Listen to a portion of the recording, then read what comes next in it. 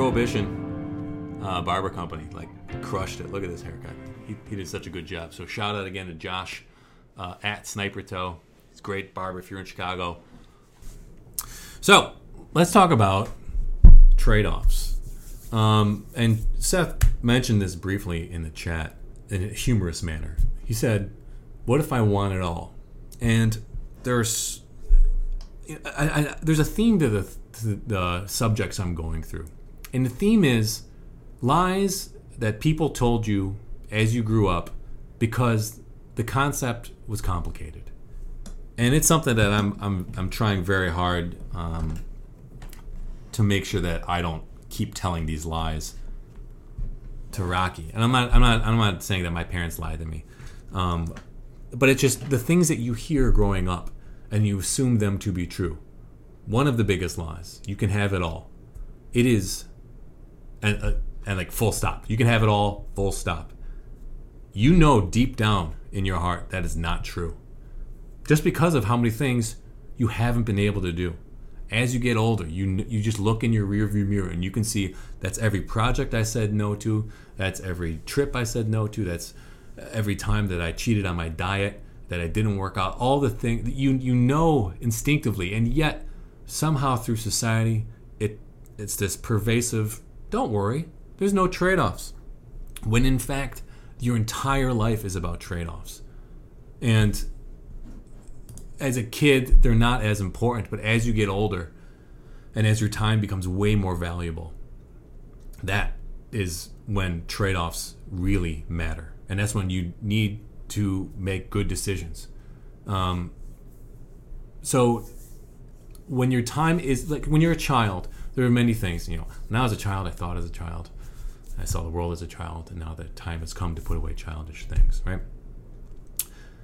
When you're a child, your time is, you're time heavy, you're time rich. You have so much time, and that's why kids all the time, they're like, I'm bored. Because they really don't have agency in the world. And so that's why you're constantly bored as a kid. I remember I couldn't wait to grow up because I wanted to do things. I wanted to get out there and make mistakes and learn.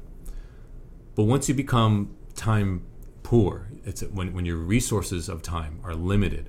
You have a job, you have a family. Those things take up, obviously, job from, let's just assume it's 9 to 5. Family would be before that and right after that. Your free time is somewhere, and we covered this a little bit on scheduling happiness. But your free time is huge. Is a huge premium on your free time, and so you start saying no to things. You start saying, I don't want to go to that event because I want to focus on this. I don't want to go to that. I don't want to go to Six Flags because I'm going to work out or whatever it is, right? But really, trade-offs are born out of priorities. So it's like there's another layer there. So if you have, right here is the concept of trade-offs. But what that's nestled in, what that's the creamy center of, is priorities. And this, again, gets right back to scheduling happiness. Your priorities dictate what your trade-offs should be. And it shouldn't be the other way around. So this comes, and this is why it's so hard. This is why trade-offs are such a foreign concept, and which is why society, I say society like it's like something that's like oppressing you, but really society is just everything that you consume and everything that influences you, right? So media and individuals. But it's the reason that people lie about it because they don't know how to actually explain it. And if they do want to explain it, it makes them uncomfortable because there's, and you'll find this with most people, they're so worried that you're going to have a question that they rush through it and they just say, you're thinking too hard. When really is that they haven't thought hard enough. So, creamy nougat center, trade-offs. But really what we're talking about is priorities. So, the things that you prioritize dictate what trade-offs you make. If you prioritize, I'm working out every Monday, Wednesday, Friday, that means you will have trade-offs. But really what it is, you're making a bargain with yourself in the future. You're saying, if present Alex sacrifices and makes a trade-off of not having fun now so that I can go work out, I want to make sure that future Alex is able to work. It has whatever the fitness goals that I have, right? So you're not actually doing a trade-off with the world. You're doing it with yourself. And I'm really pulling that from. There's a lot of books of theory on that. So again, none of my thoughts are original. Just so everyone knows, I haven't had an original thought since 1994 probably.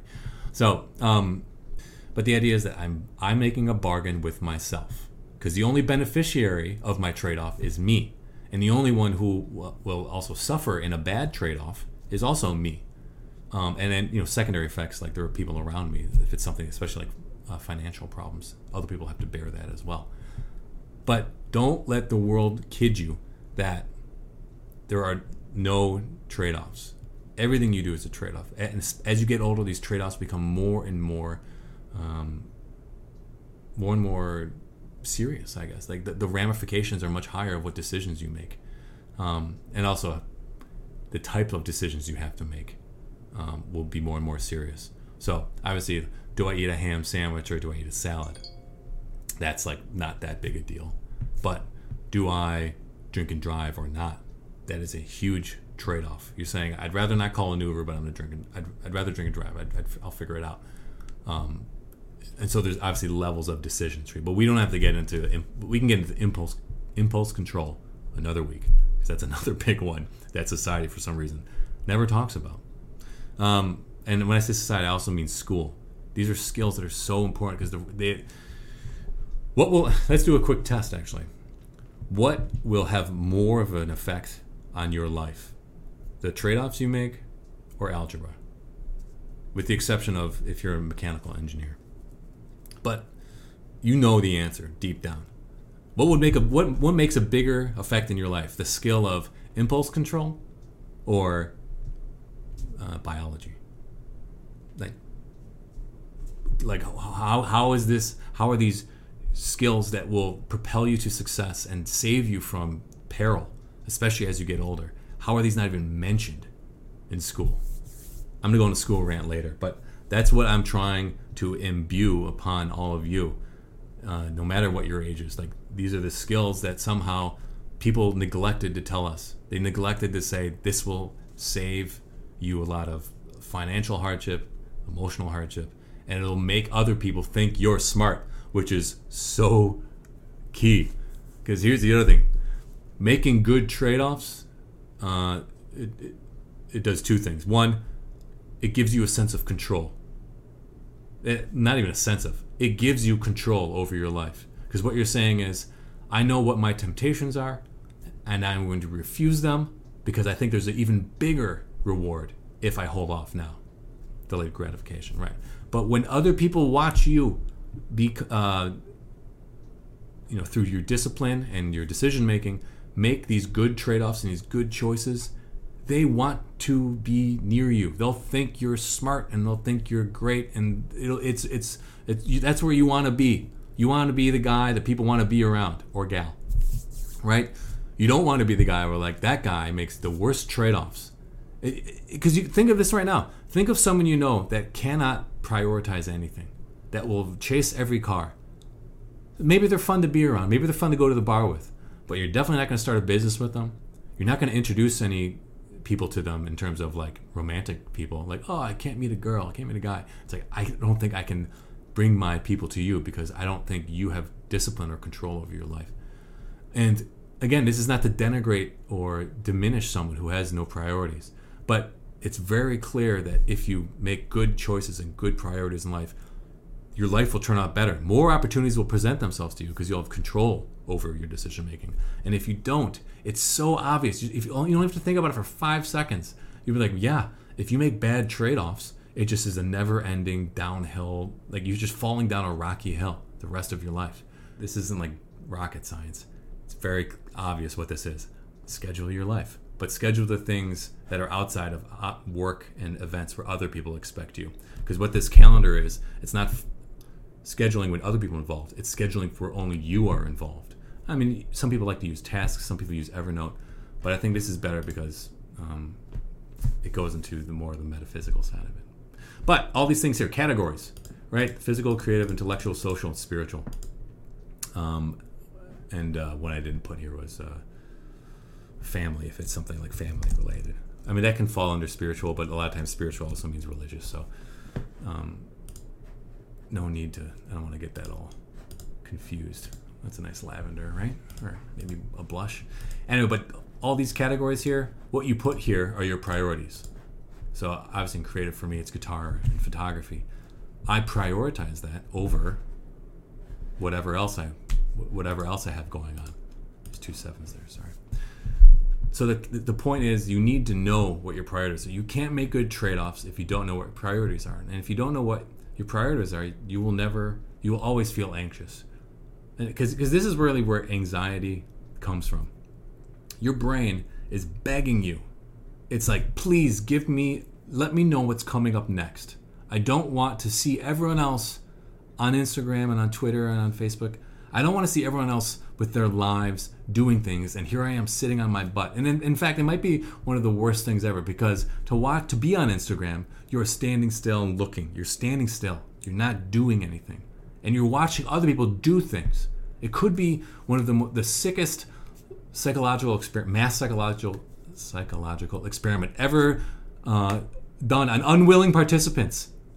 Every single person on Instagram is involved in a psychological experiment.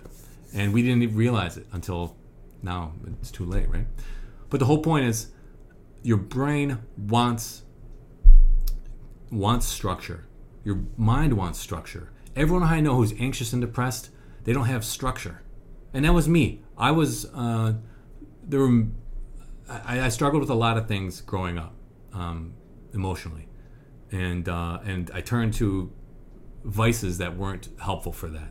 I was a bartender, so you can do 2 and 2. You can put 2 and 2 together, right?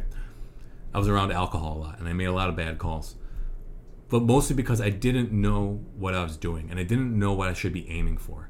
And I didn't have a system. I didn't schedule anything. It was just whatever was in front of me, that's what I was going to do. Instead of knowing what's ahead, knowing what your week is, and then taking control of it. And as soon as I started scheduling the things that made me happy, my anxiety was at bay.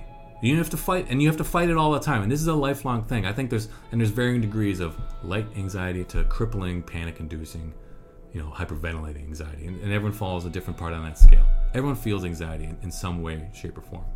Some people have debilitating anxiety. Some people are able to overcome it. But if you're the only way, it's a surefire way to never overcome it is to not have anything scheduled. And I know one way to combat it is to schedule things.